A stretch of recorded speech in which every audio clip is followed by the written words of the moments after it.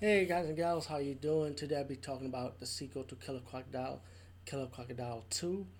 And this time we got a new lead character, but still we're gonna have the same heroes from the first movie.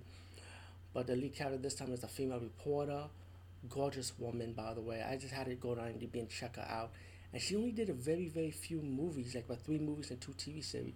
No, and hold on, 3 movies and 1 TV series, which was kind of weird because this is a beautiful actress. Oh my God, like you would think she'd do more movies and stuff, but nah, she does very rare appearances, I guess. But this beautiful actress plays a reporter.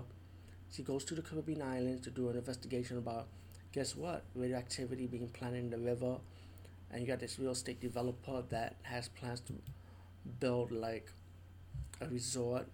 And while this reporter is doing her investigation, later on she talks to her boss, and her boss is going to send somebody over to help her out, which is pretty much the guy from the hero from the first movie.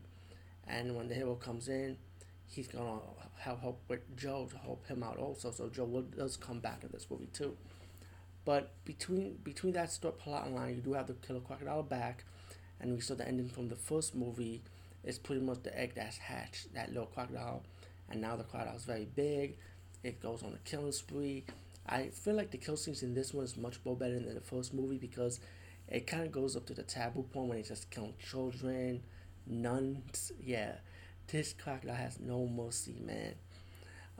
But to be honest, the death scene for this crocodile was kind of weak compared to the first movie. But either way, I still enjoy it though. And especially I enjoy the reporter. I mean, played by Deborah Carr, and the relationship with her and Richard Anthony's character, Kevin, and the chemistry that developed later towards the movie was awesome, because you feel the vibe with them, you know what I'm saying? Um, all in all, I say definitely check Killer Crocodile 2.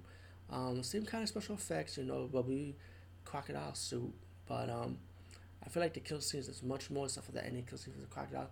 I felt like it was simple, not compared to the first one when it was like more like amped up in a way when you think about it.